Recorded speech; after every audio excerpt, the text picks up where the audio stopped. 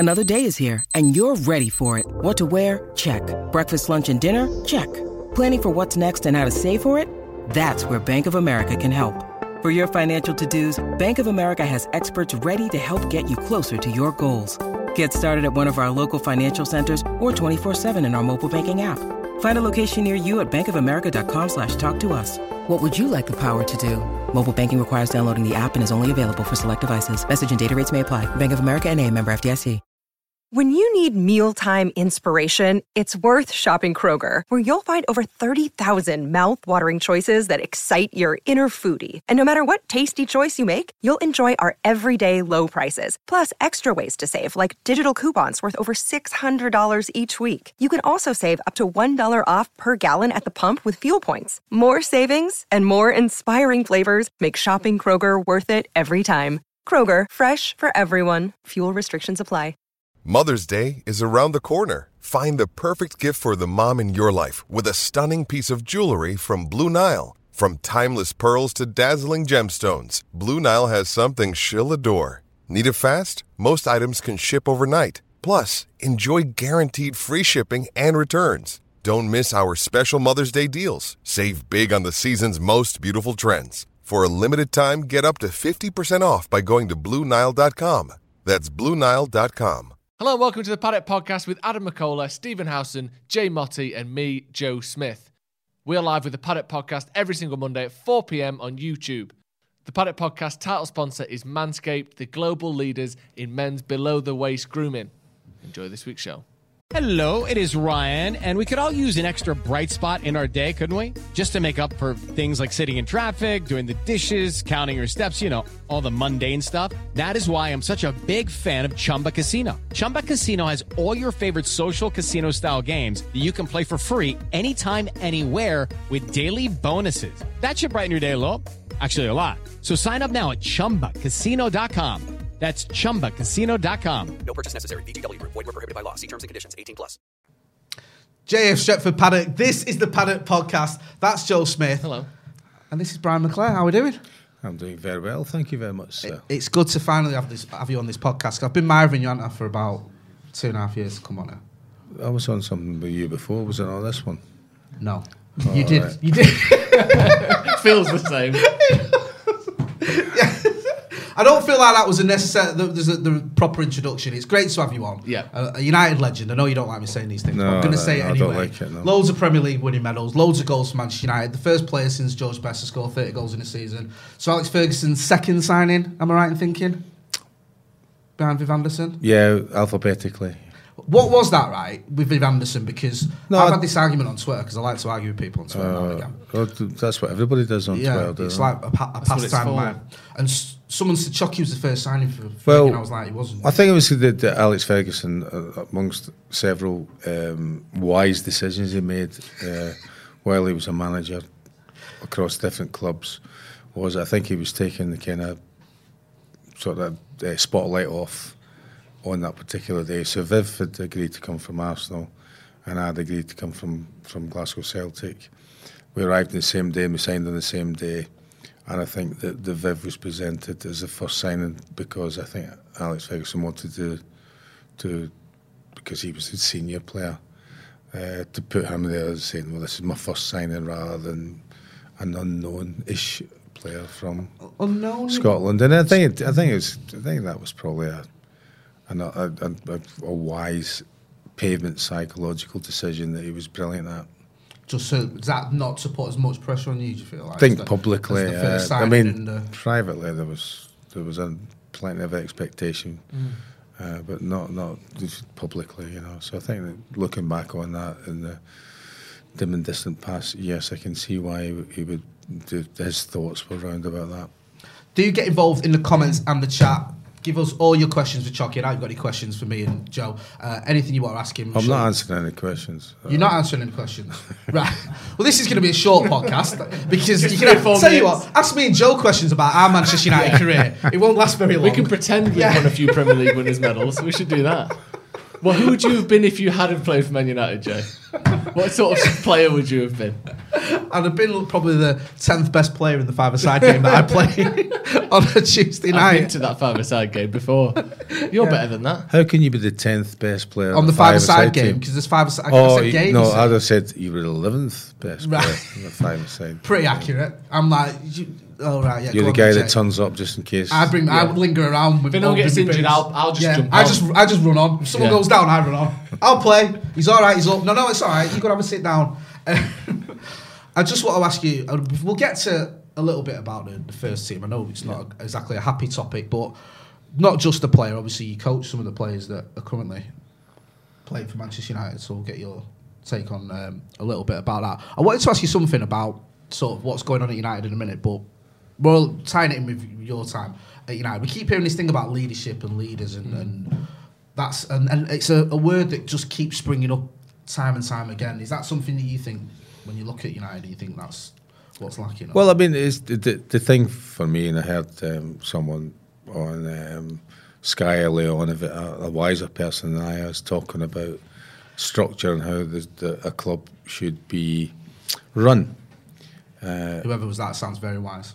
But whatever, in anything you want to do, whether you're involved in anything worldwide, any business, any industry, the most important thing is about recruitment.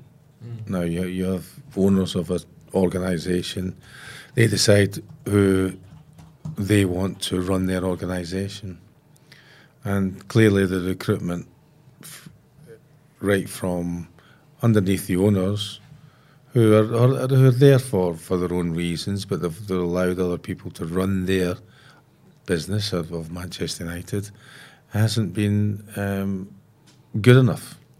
So if you've got people that are at the top deciding to make the decisions, to decide, then you can recruit a manager or a coach, whatever they want to call them now. But certainly below that, then you look at the recruitment person, who's the one who's responsible, or the team of people who are responsible for bringing in the most critical part of the football club, which are the players. And that recruitment part of it, the process, first of all, has not been good enough because it's far too slow.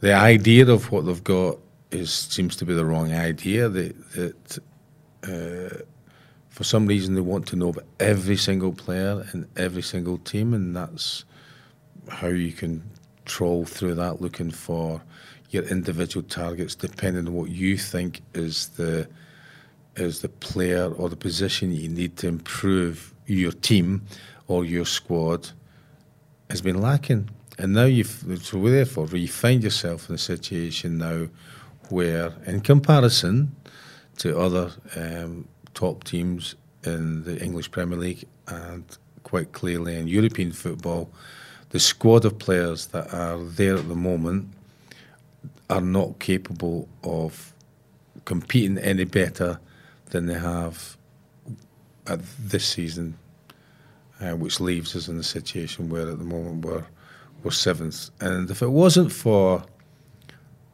David Gea coming into, or being back in the form that he was 2 or 3 years ago, I can't imagine where we might be with regards to a position in the league, because he's been, again, outstanding. And a number of the games that we've drawn or maybe squeaked a win, he's probably the one that's made that difference. Or maybe stopped us maybe getting a hide in other games as well, so.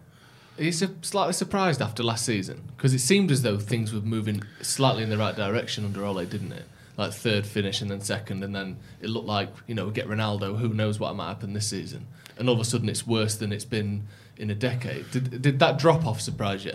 It did. Of course it surprises you, because you're thinking along the same lines, that things are going well. You finish in that particular position. I've never been one who's... Well, I don't understand really the wisdom of signing Cristiano. Cristiano, a great player, one of the greatest players ever to play football, and a wonderful record in football in various different countries. The thing that I find, and I still find astonishing, is if you're going to bring someone in like Cristiano at his age, you want to play him, and you think he's going to make a difference. Both under Ole Gunnar and under Ralph, they don't seem to have played to his strengths. You know, the people look at Ronaldo and think about what kind of Ronaldo kind of player he is. For me, it comes down to kind of basic thing. Cristiano Ronaldo is very powerful in the air, very good in the air. He's got some tremendous movement in the box. We never cross the ball. Well, we never cross the ball. We never cross the ball. So, you know, you look at Liverpool, who have got players who are not as adept in the air, and they get the ball out of the box very, very quickly. And as I say, it kind of bemuses me why we're not using Cristiano's strengths. You know, so I can understand, and it's not just the game on Saturday where he's frustrated. I go back weeks and weeks ago when he's walked off the pitch in games because he feels that he hasn't been able to do what he can do because they hasn't had the service, and that's not down to the players. The players are playing to the rhythm and the plan of the coach, and both of them, from what I can see, have failed in trying to get some of the best out of Cristiano Ronaldo. It's almost like they thought, we'll stop him going to Man City and then we'll work it out afterwards. Because, like you said, we don't play in a style that really suits his best. You know, we bring Ralf Rangnick in as this pressing coach, and Ronaldo doesn't really press like a younger striker or maybe like, you know, whoever. And like you said, Liverpool have got people like Diogo Jota scoring goals, headers left, right, and centre, and he's 5'8" and, you know, not particularly good in the air. But because of their system, they get the best out of that style. Yeah, but and if you look at that, they've got 6 players who can play forward positions now. 6 players who score goals in various different ways, in various different styles, and various different fashions. And that's what I'm saying. If you like you said, what's the long term plan? Was the plan always to if you should be looking at like what's the best thing to be doing, right? So from the highest level, you should be saying, right, well, if we're not comfortable or whatever the role is, the person at the top, whatever Ed Woodward's job title was, to saying, right, well, what happens if he decides he's going to go to another industry? Who have we got to come in there? Is it Richard Arnold? Then finally see in the position where he can bring him in. If you're saying, well, that Solskjaer's not the person, who is it you're going to bring in? If it's not Ralph who's going to come in, who is it you're going to come in? And I don't see clearly that is the case. I mean, even up to now, have they decided who they want to bring as a coach, and have they really sorted that situation out? So then that spreads down to the next bit: who's recruiting the players, and who's deciding on the style of play and how to get the best out of the players with regard to what you're doing. As soon as you've got the idea that even though it's a short period of time, maybe the Cristiano Ronaldo thing came up over it again. Like, all of a sudden he's leaving Juventus and Manchester City are supposed to be interested. Manchester United should be trying to get him. Okay, but you should be playing ideas and little games of all the way through. What if we could get him? What if we could get him? How do we do this? How do we do that? And really, the Ronaldo thing for me isn't that difficult. He's clever in the box. He's physical. He's still, at his age, got a prestigious leap. He's a great header of the ball. Get the ball in the box. There you go. Yeah. It's that simple. Get involved in the chat. Give us a like as well. I just wanted to ask you about a couple of players that you know from your time coaching at United. Looks like Paul Pogba's gonna leave in the summer. You've spoken about Paul Pogba in the past. I think last time when you was on there when we were full-time Devils, we talk about Paul Pogba all the time. Do you think the club should be trying to keep him? Do you think they should be going all out? Or do you think it's time to just admit that he's going to go and just leave him to it? Well, maybe you can look back to say, well, again, part of the plan was there a great plan with regards to bring in Paul Pogba back to the club? Paul left Manchester United as an 18-year-old, and we had high hopes for him playing in a particular way, in a particular position. He goes to Juventus, has great success in playing as a wide left forward in a very successful and very strong Juventus team. At that particular time, the Italian league wasn't the strongest. Paul had then moved back into more of a creative position because Pirlo had retired or had moved to America, and he'd one season of success at that, playing as a playmaker. Is that what they brought him in? Is that what the recruitment people or whoever it was bring him in to play?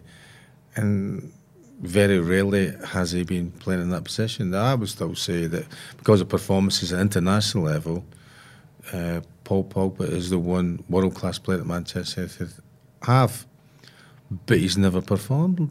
Or he has an occasion, but the occasion he has performed, he might have a 10, which is world-class performance, but you can't go from a 10 down to a 1 or 2, which he has quite often, and then being 2 and then going back up to 7 or 10. You need to be like the best players will play even when they're bad, maybe a 7 out of 10. So you have to question what the reasons are for that is. And maybe it's too much for him to come back at that kind of price tag, £89 million, euros, whatever it was, to come back to Manchester United. And maybe the expectation was too great, and too much for him. And again, it just seems a mismatch of a plan, or not so much of a plan. And with the thing, all that period of time, there's far too much chat about what Paul Pogba's not doing rather than about what's the best thing for Manchester United. If Paul Pogba wanted to stay at Manchester United, he'd have signed a contract by now. But We've said that, haven't we? Yeah. So there's never been any statement to say, well, actually, so for productivity versus cost, then it doesn't make sense from the figures that have been mentioned in the media. The amount of money they're talking about. When you're on about a plan and stuff, and obviously over the last sort of 7 or 8 years, we've seen a lack of a plan.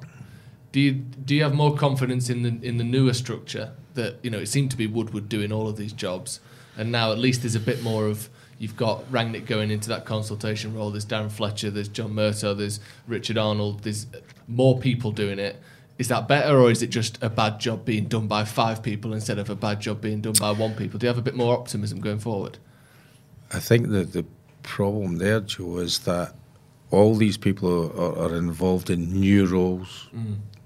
So what do they actually know about what they're doing? They're all just. I'm not taking the piss here. No, it's a lot of their first jobs. I'm isn't saying, it? if somebody turned around and said to me that I was going to be, even now, all the different things that I've done. If somebody said to me, I'm going to appoint you as the technical director of Manchester United, I'd be going, well, what's the job description, and what is it that I've got that fulfills this criteria? When you go in to do anything, that you play football, become very good at football, play international, play for Manchester United. When you change roles, and I can use for me. I mean, I got a job as the reserve team coach at Manchester United, and I had Sir Alex Ferguson, Jim Ryan, Mick Phelan, David Williams, Neil Bailey, who'd always coached a lot longer than I had. And I quickly realised that I actually didn't know very much about coaching. I'd passed my coaching badges, but actually doing the day-to-day and how to train the players, how to get them into this, how to coach them, how to identify different players' strengths and weaknesses, how to pick a team, how to change when things were happening in the game. As I say, I realised I actually didn't know anything about it, but I had great people round about me that I could watch and listen to and ask questions to. A lot of these new roles or these roles, we don't have examples or history of it.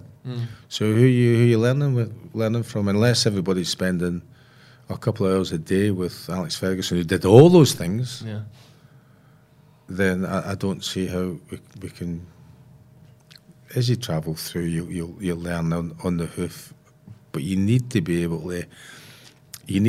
to watch, read, listen, and maybe be tutored by people who've already done these roles. and I don't see any evidence of that so far. I don't see it. I mean, I don't know what the criteria of Darren's job is. What's he director of? He's technical director. Technical director. Yeah, I think it's John Mercer's director of football. Right. Well, Darren technical Fletcher. director. Darren's an intelligent lad, really good football, good guy, but I don't see how him sitting on the bench is reflected in what he's supposed to be doing. If he's supposed to be influential in choosing a new coach, he can't be sitting next to for me anyway, sitting next to the coach who's already there, and also getting emotionally involved, which you do. And I remember myself when I first started, you get really emotionally involved in how the game is, because and it's more frustrating because you can't do anything about it because you're on the sidelines, but you can't really be getting booked, because you get emotionally involved, and then you can't be arguing with some knobhead who's breached the kind of zone of red zone or whatever else it is. And you should, these are things that you shouldn't be. So that wouldn't have happened if you'd been sitting in the director's box, which you probably should be. You don't get booked, and you don't be remonstrating with some person who's managed to get into an area he shouldn't be just because he wants to shout and scream, which is entitled to do. She, everybody's entitled to do the football, because but how do you prepare for that?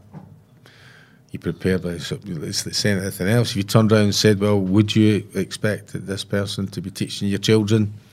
And they turn around and go, well, what qualifications have you got? I'm not sure you would let them loose in your kids' class. And especially if the teacher, it's their first job, and it's the deputy head's first job, and it's the head teacher's first job. There isn't anyone there who can say, here's how we do it, because I've done it before. Well, what kind of school would you send your kids to? Would you send your kids to a school like that? Exactly. That's the worry, isn't it? That none of them seem to have much history of success doing the jobs they're doing now. It's all like, let's make some new roles, fill them up quickly, and hope that it works out. Slightly concerning, isn't it? It is a little bit concerning. We've got a load of comments that we'll get to in a minute. First of all, though, we've got a message from our sponsors at Manscaped. Today's podcast is brought to you by Manscaped, the global leader in all-male grooming. Is it just the global leader then? What does that mean? I think it's bigger than just global. All right, then. You've got to think bigger. Leader. Thank you. Yeah. Yes, the universal leader. As far as we've detected, there is no one in the universe that is more of a leader in male grooming than Manscaped. And there's 4 million men just on Earth, let alone all the other planets. We've not even counted them. We haven't even counted them that trust Manscaped, and you can help Manscaped, and Manscaped can help you using the code DEVILS20 at checkout for 20% off and free shipping. Can't ask for more than that. You Joe. can't. Listen, Manscaped, this is a true story, right? Changed my life. Go on. Because I couldn't find anyone to share my life with me. I was single. Sorry, did you say you changed my life or shaved my wife? Both. Well, not actually. Didn't shave my wife because A, I haven't got a wife, and B, it's Manscaped. Oh yeah, sorry.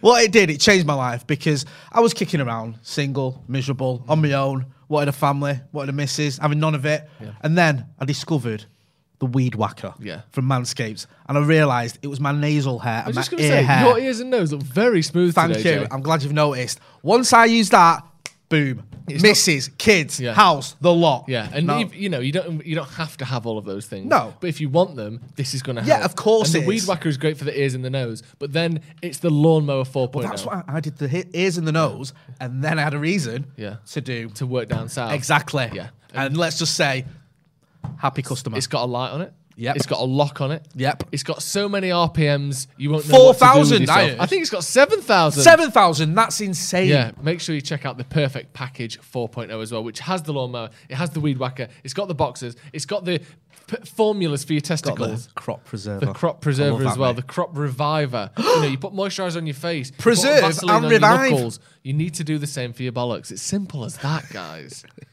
And Manscaped has partnered with the Testicular Cancer Society to bring awareness to testicular cancer, men's health, and early cancer detection. Very important. It is. It's Testicular Cancer Awareness Month in April, and it is something we should be talking about. We should be discussing it, and Manscaped are helping to do that. So an important message, as well as doing all the things we've mentioned, it's spreading an important message. So smell fresh, be fresh, get shaved, and help out men's cancer awareness as well. Using the code DEVILS20 at manscaped.com. Link in the description. You get 20% off and free shipping. Your balls. Well, thank you. Thank you. Big thanks to Manscaped there. Me and you need to get new outfits. It looked like you kissed me on that. Hey, we're wearing the same clothes in all these videos. know, What's sorry. going on? Hey, we need to sort our lives out. Loads of people have been involved in the chat and the comments. Hit that like button as well. Over 1,200 people watching and 192 likes, which is completely disgraceful considering you've got Joe Smith on this podcast. I know. Paul Brinlund in the super chat says 10 wins in 10 games for Ten Hag.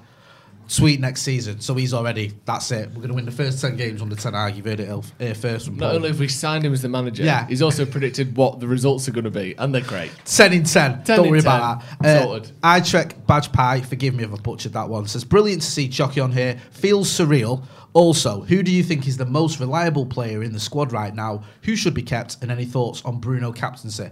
There's several questions there, if you can unpick that. Who's the most reliable player in the squad right now, do you feel? Well, the most You said reliable it, didn't player is the goalkeeper. You said the goalkeeper there, So, to I be mean, fair. he's performed heroically. Heroically. Yeah. Fair enough. So he's again, I mean, it's another kind of thing. You go back to the indictment of Manchester United over the last 8 years that when you have, and it's almost a shame to even have a Player of the Year, but they have a Player of the Year, don't they? Player of the Year awards at Manchester United, and David De Gea's won more Player of the Year awards. We need another. Than anyone, in the list, and it's so easy. That tells you really what kind of situation you find yourself in. Was it Jose who decided?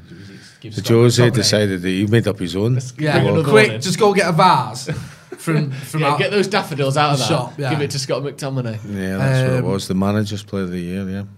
And just get made up. Make up his own. Yeah, well, because he but didn't. anyway. So, in terms of the captaincy, Chucky, because this is a question that keeps coming up on any podcast we do. People in the comments, you got the ground people saying Maguire's not a captain, or is Bruno a captain, or should it be De Gea, or should it be Ronaldo?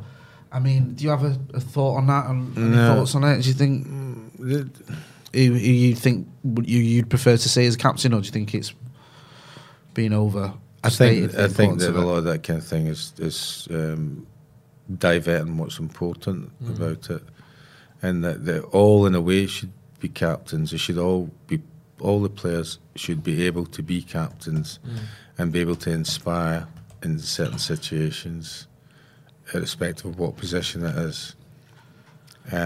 You'd always look for players who have been through similar situations before. There isn't. Forget about Manchester United. There isn't really many captains that you would say were like captains in the 70s or 80s or 90s. I don't see that in football anyway. Not like the Brian Robson types of proper leading. And the other problem with this team is you could put, one of United's great. You could put Roy Keane into this team, and I don't think he would single-handedly make us win the league because all the rest of the pieces aren't there. Like, he would improve United, obviously, but I don't think we're just a great captain away from winning, loads of trophies. I think he's an influence, though. But of course, that's what I'm saying, but I don't think there's that type of at the moment. I don't see that character, that time of drive, and so the debate about the captain for me is trivial compared to the problems that are within the group of players. So, just to think that if somebody's said to me, if I was interviewed for the job and I was asked what my aspirations were for next year, I would be telling the people who were interviewing me, whose club it was, that I think I can keep you in the Premier League. I think that's what they've got, and I'm not joking about that. I think that's where we potentially could be. I think if you should be forgetting all about saying, well, you must get into the Champions League, you must get to the quarterfinals of this, or you must get to the semi-finals of that. I think you should be sticking with, if it's a rebuilding process and you're allowing someone to or the whole group are together in this idea of where are you now? Not great. How do you rebuild?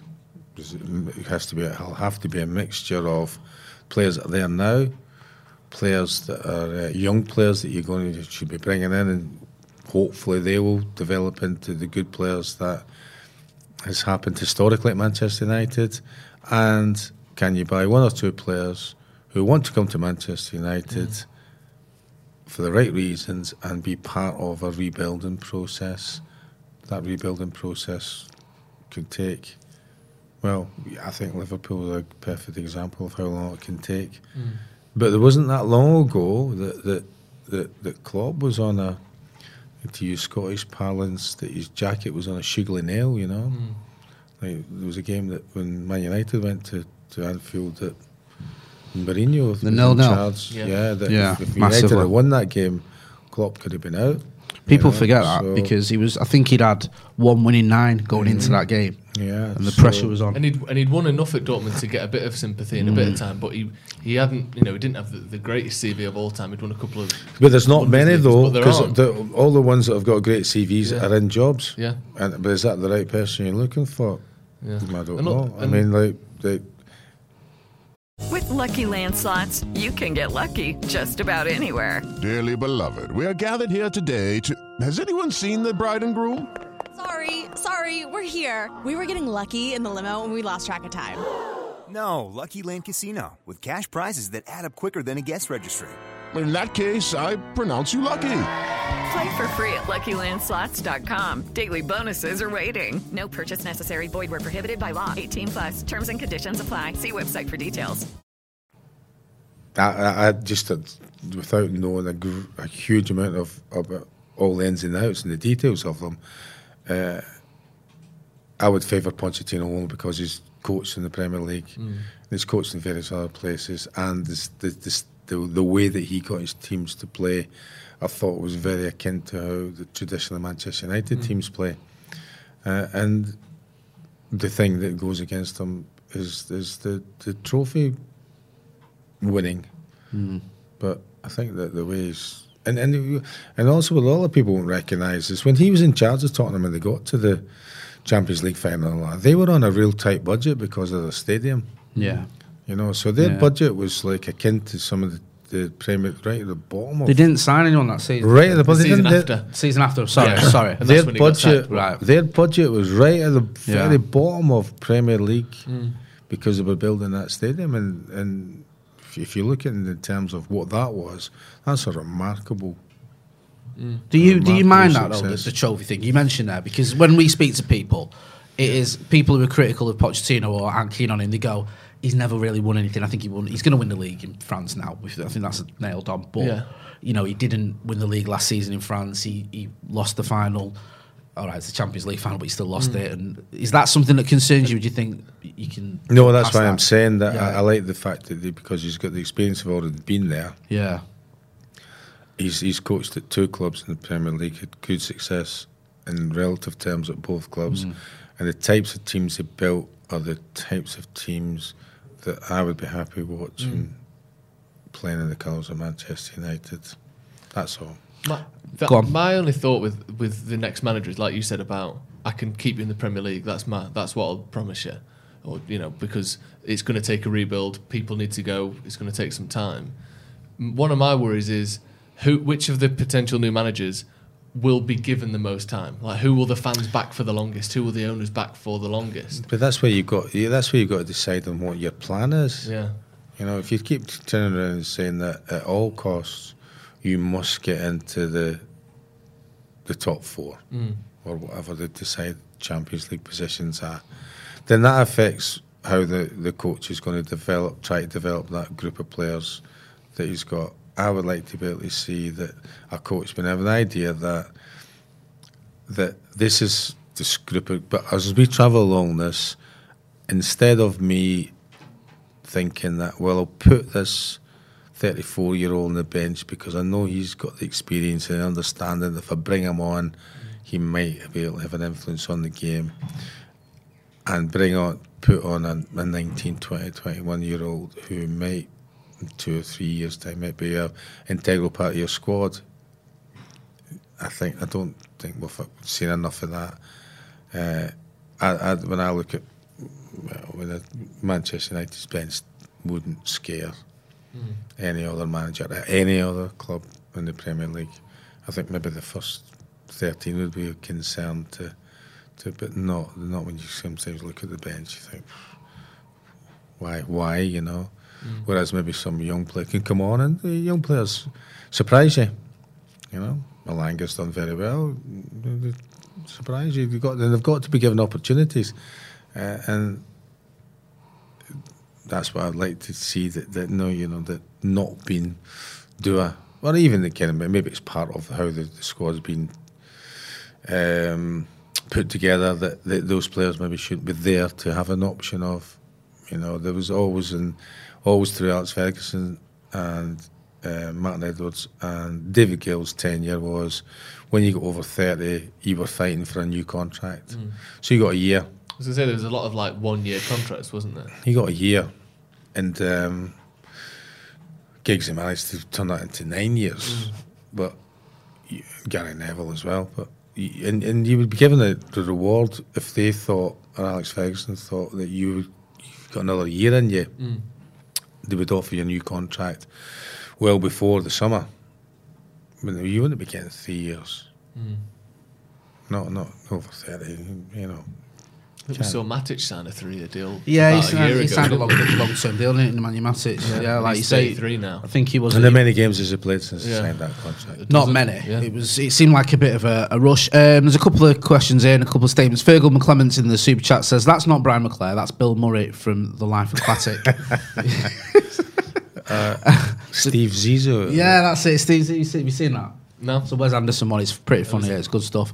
Henry Lakin, says, was there a young player Chocky worked with and was convinced would make it at United, but didn't manage to make the step up? Is the one player that you thought? No, there's all that you've high hopes for all of them because you do believe that they're, because of the plan, particularly when young players come from into your system at 8 years of age, you think they've all got a chance. So there isn't anyone particular who you think, absolutely sure will be a first team player on the Star. I think they all end up where they're supposed to be because it's down. So there's a new kind of concept that I've noticed in modern coaching is where there'll be a lot of coaches who claim that they made a huge difference to, or they might even be totally responsible for a player breaking into the first team or part of their career. I've had a wonderful time working with a lot of good players who have gone on to have great careers in playing, and some of them gone on now to be involved in coaching. And I've not made anybody a player. I was just there to be a guide to them. So they end up usually where they should be because of. Sometimes it's a bit. I think one of the ones you said for me that, and it was only because of injury, and I'm delighted that he's doing really well at the moment at Wigan. Is Will Keane. Yeah, I thought Will Keane. He had it's horrible. Will Keane reminded me when he was a young player of Van Basten. Really? Yeah, but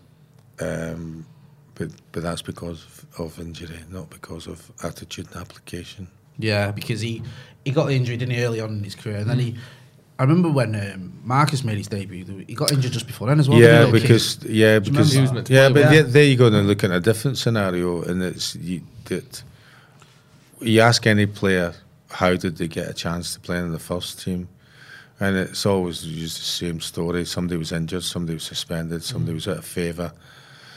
Somebody was poorly, somebody was misbehaving. There was no one else. And in Marcus's case, there was no one else. Yeah.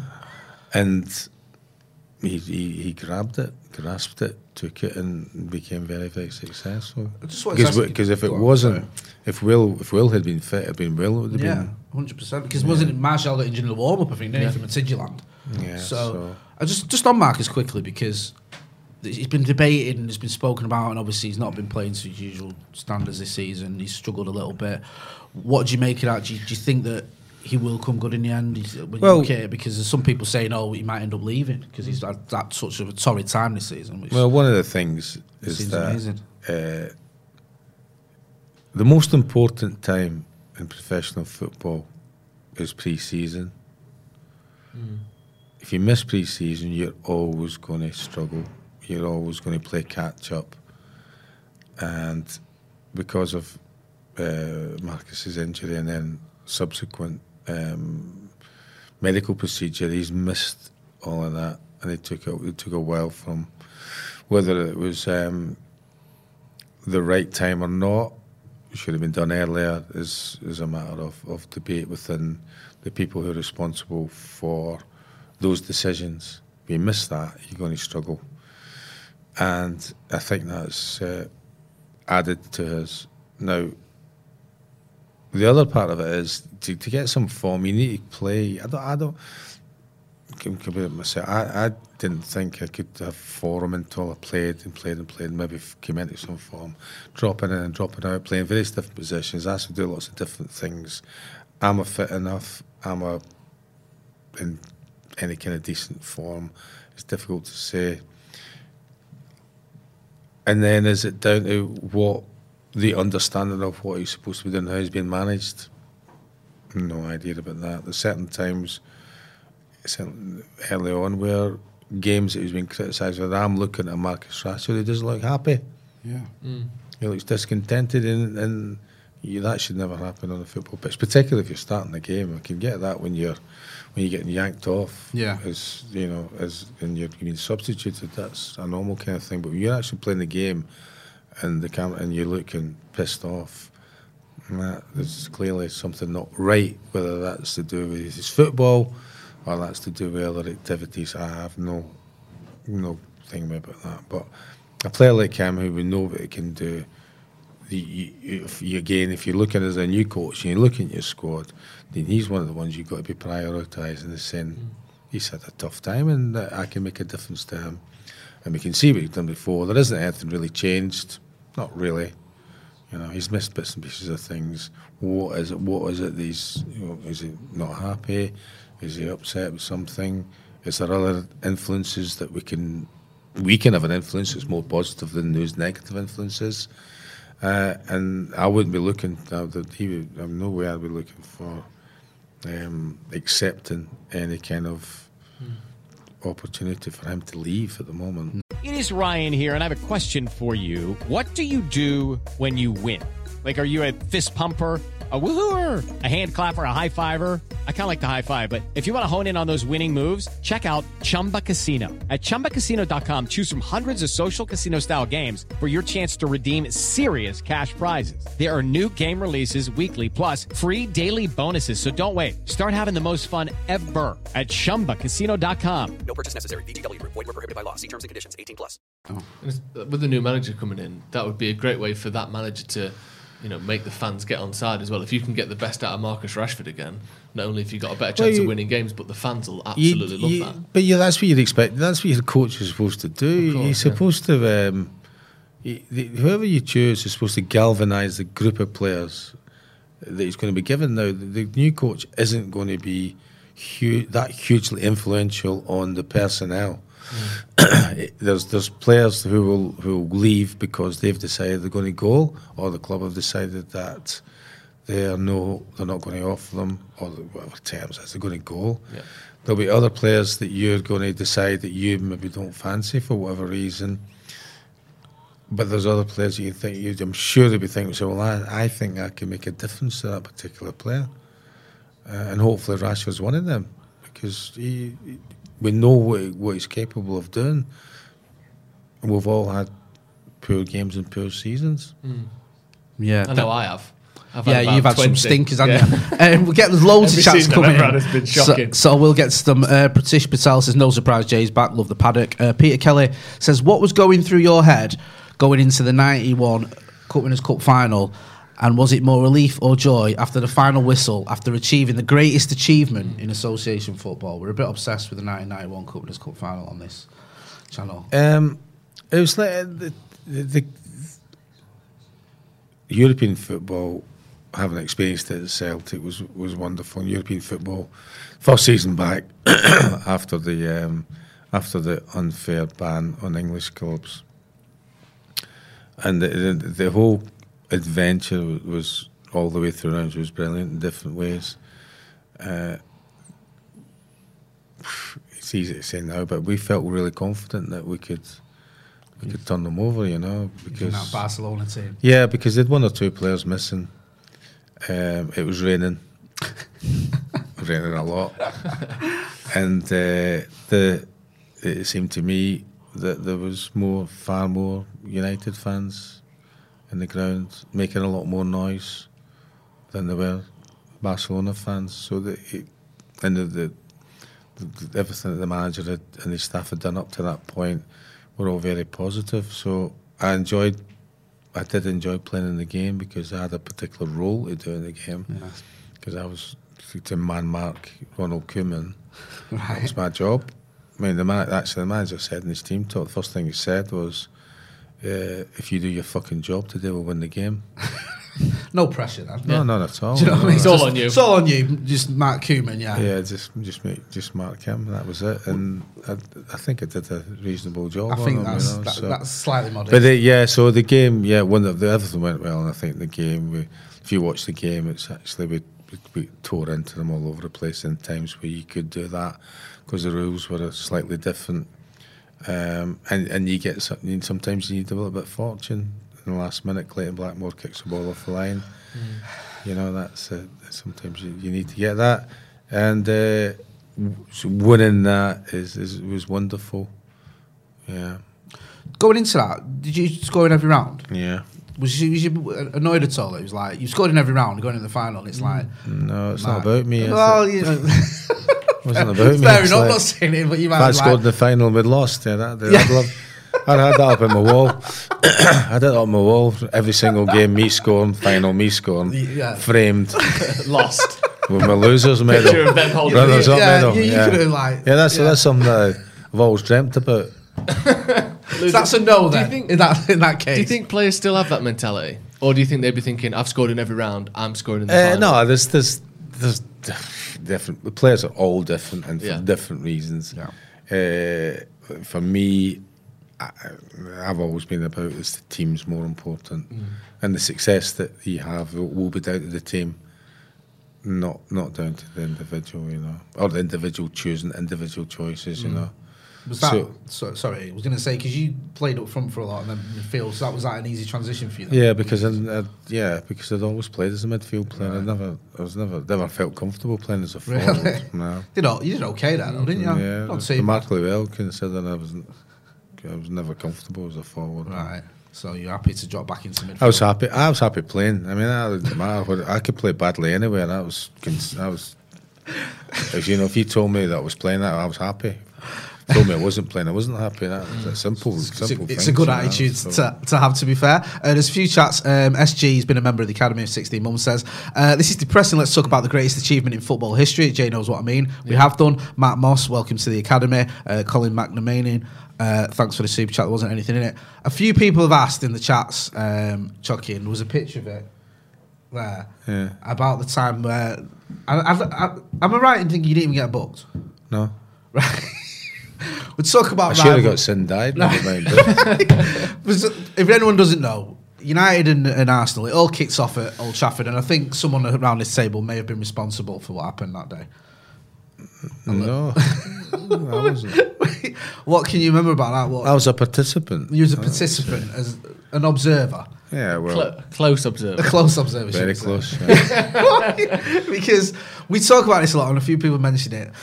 And it's not something you're likely to see anymore. Well, no, you won't say that. Right. Rivalry now ends up with people high-fiving after the game, doesn't it? Yeah. Telling each other how great they are. Which is a great irritation to me. Is it? When you look at this rivalry and you see like... Beforehand, cuddling in the tunnel and shaking hands. Like, you're not into that? During the game and after the game? Nah. Hugging and that and like, oh, you know... I would kick my best mate, and I did kick my best mate playing football, right? Really? But I would wait till... well after the game before I apologise for it. Fair enough. So all this hugging and all this stuff, no, not for me. Your best mate's Nigel Winterberg? Well, me and Nigel are okay now. Yeah. When you say okay, just talk us through, for people that don't know, what happened on that Old Trafford? In my view, Nigel had a poor challenge on Dennis Irwin. Right. But there'd been some history about it, so it was between me and Nigel anyway, so... it started a couple of years before. If you watch the game, the year before, you've seen me shaking Nigel by the. Well, it looks by the throat, maybe in some pictures. It looks by the throat. Well, I'm holding his shirt, I'm shaking him. He's pretending to be knocked out. Right. And anyway, the following year, I thought it was a poor challenge. Really, it is a poor challenge. And occasionally, very occasionally, you go into the red zone. I went into the red zone, and I kicked him twice. Okay. Which then ensured. Which is quite right. They're going to stick up for their player. My teammates were sticking up for me, and there was a bit of a stramash. Yeah. I ended up with 2 stitches in my ear because Anders Limpar, being a sneaky little shit, went round the back, gave me a right hook from behind. Disgusting. So overall, if you look at it, you think, well, Michael Thomas got him by the throat. You've got Tony. Anyway, we're all there apart from David Seaman. So it's a 21-man brawl, wasn't it? Well, actually, recently Clayton Blackmore's decided that he didn't get involved. It's down to 20. Well, so it's down to 20. I'm disappointed. I can't believe he confessed. I couldn't believe he confessed about it. I'm like, why are you confess? Why are you saying that? Like, pretty boy, Why would you say that? David Seaman's given for fair. He's fucking the other side of the pitch. He's running He's over. a goalie. He's like that. He's done all with boxing gloves on there. He's like that. Yeah, but he's like, by the time I get there, it's finished, isn't it? So he's like, little did he know. He's like, leaning against the post. Plenty of time to. Yeah, he could have got over there with hours to spare. Yeah. So and then there was this cold thing, and the referee, who was a very experienced referee, just stepped away and let it all happen. It all calmed down. He came in and he booked Nigel. Love that. What did you? Was he just waiting? Did you think like I'm going to get Keith Hackett? Yeah, he was really. Did you think I'm going to get? He was like the top referee at the time. And there's one booking in a 20-man brawl. Yeah, he booked Nigel for the tackle. For the tackle. That'll teach everyone that lesson, won't it?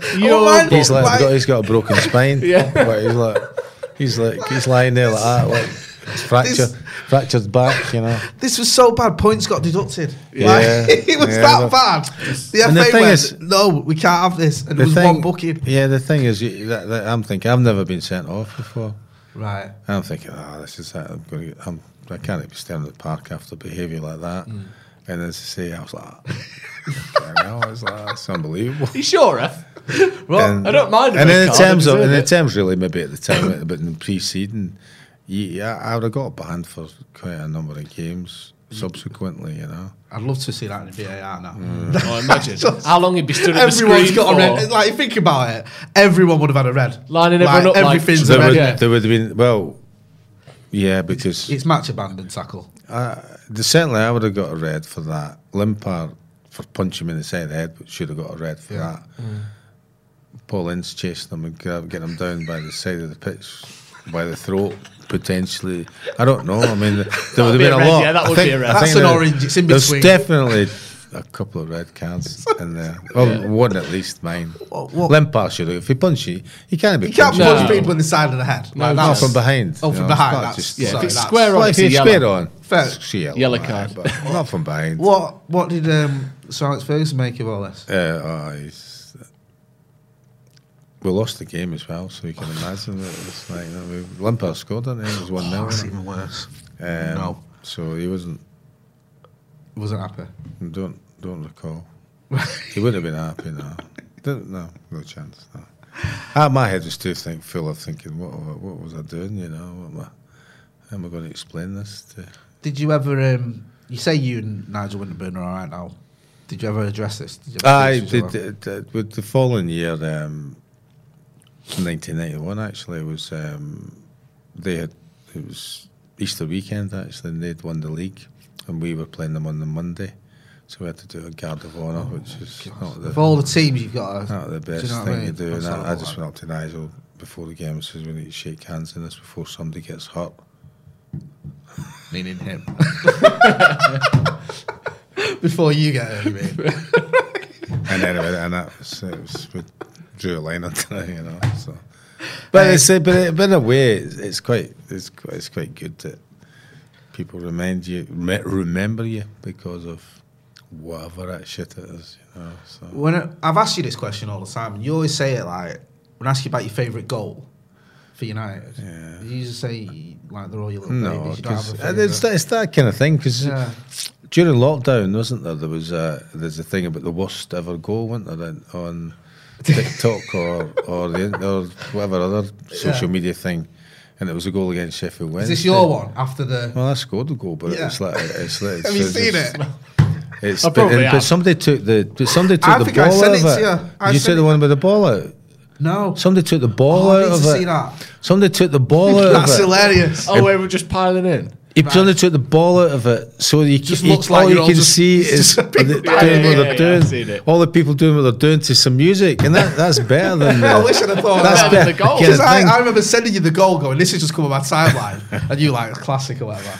And it was just like, it's like a brawl with the ball thrown in there. And like, loads of missed chances, loads of missed shots, and you just come in and just finally put it away. It just drops to me like an inch from the... after about 8 people have missed. It's like, what's going on here? So I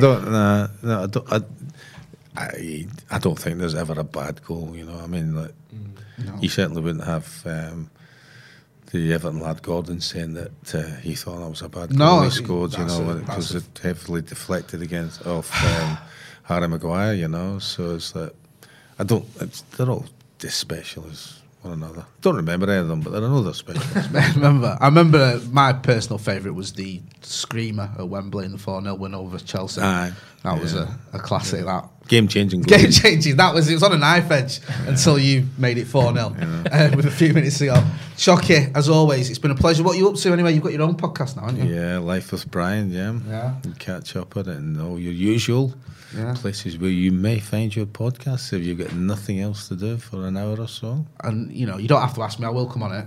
It's all right. You don't have to. I know you mad keen for me and Joe to come on. So we don't need an invite. We'll turn up next week. That's not a problem. Make sure you go and check out Life with Brighton podcast. It's on, as you just said, iTunes, Spotify, all that good stuff as well. There's also Twitter. I believe, which is some other social media platform. Are you still doing all your tweets? No, I stopped twatting. You used to get a little bit. I used to pick up the paper and you'd be in it because of your tweets. No. You've stopped doing it, haven't you? Yeah, I stopped tweeting at the start of the pandemic. So. It's not for you. No, I'll go back to it, but just wait until... Every time I think that we've got something else serious happens in the world, and I don't want to be appearing to be disrespectful of world events, you know, by... taking the piss, basically, you know. We need a bit of that, though. Everyone's a bit serious. Come on, especially that's one of the things I like doing. Do you know what I mean? We need a bit more. That's why I like the podcast, because that's what that's about, really. Yeah. It's a bit of levity without being disrespectful, you know. So. That's what you want. A bit of levity about being disrespectful. Make sure you subscribe to the channel. Check out Chucky's channel. Thanks again for coming on. It's great to finally have you on. You know it's fine. Joe, we'll be back to what's next for us tomorrow. All sorts. News in the morning. News in the morning. We'll have an update, probably another Erik ten Hag update, considering that's all the stories at the minute. Just quickly, Erik ten Hag, you a fan? Am I a fan of it? Yeah, I know you said you like Pochettino. I'd have to be. I don't know that much. I like his kind of career path and his influences. He's worked with Guardiola, hasn't he? So he's had great success. Almost taking a very youthful Ajax team to Champions League final. But again, he's coming from a potentially a well-structured club to one that none of us seem to feel at the moment is got a great amount of structure to it. But it's Manchester United, and I don't care whether winning trophies or winning games, Manchester United will always be a big club. Thank you. Well said. Very well said. We're going to leave it on that note. Big thanks to Manscaped as well for sponsoring us. This has been the Paddock Podcast with Brian McClare. Thanks for watching. Sports Social Podcast Network. Okay, round 2. Name something that's not boring. A laundry? Ooh, a book club. Computer solitaire, huh? Ah, sorry, we were looking for Chumba Casino. That's right, ChumbaCasino.com has over 100 casino-style games. Join today and play for free for your chance to redeem some serious prizes. ChumbaCasino.com. No purchase necessary. Void where prohibited by law. 18+ terms and conditions apply. See website for details.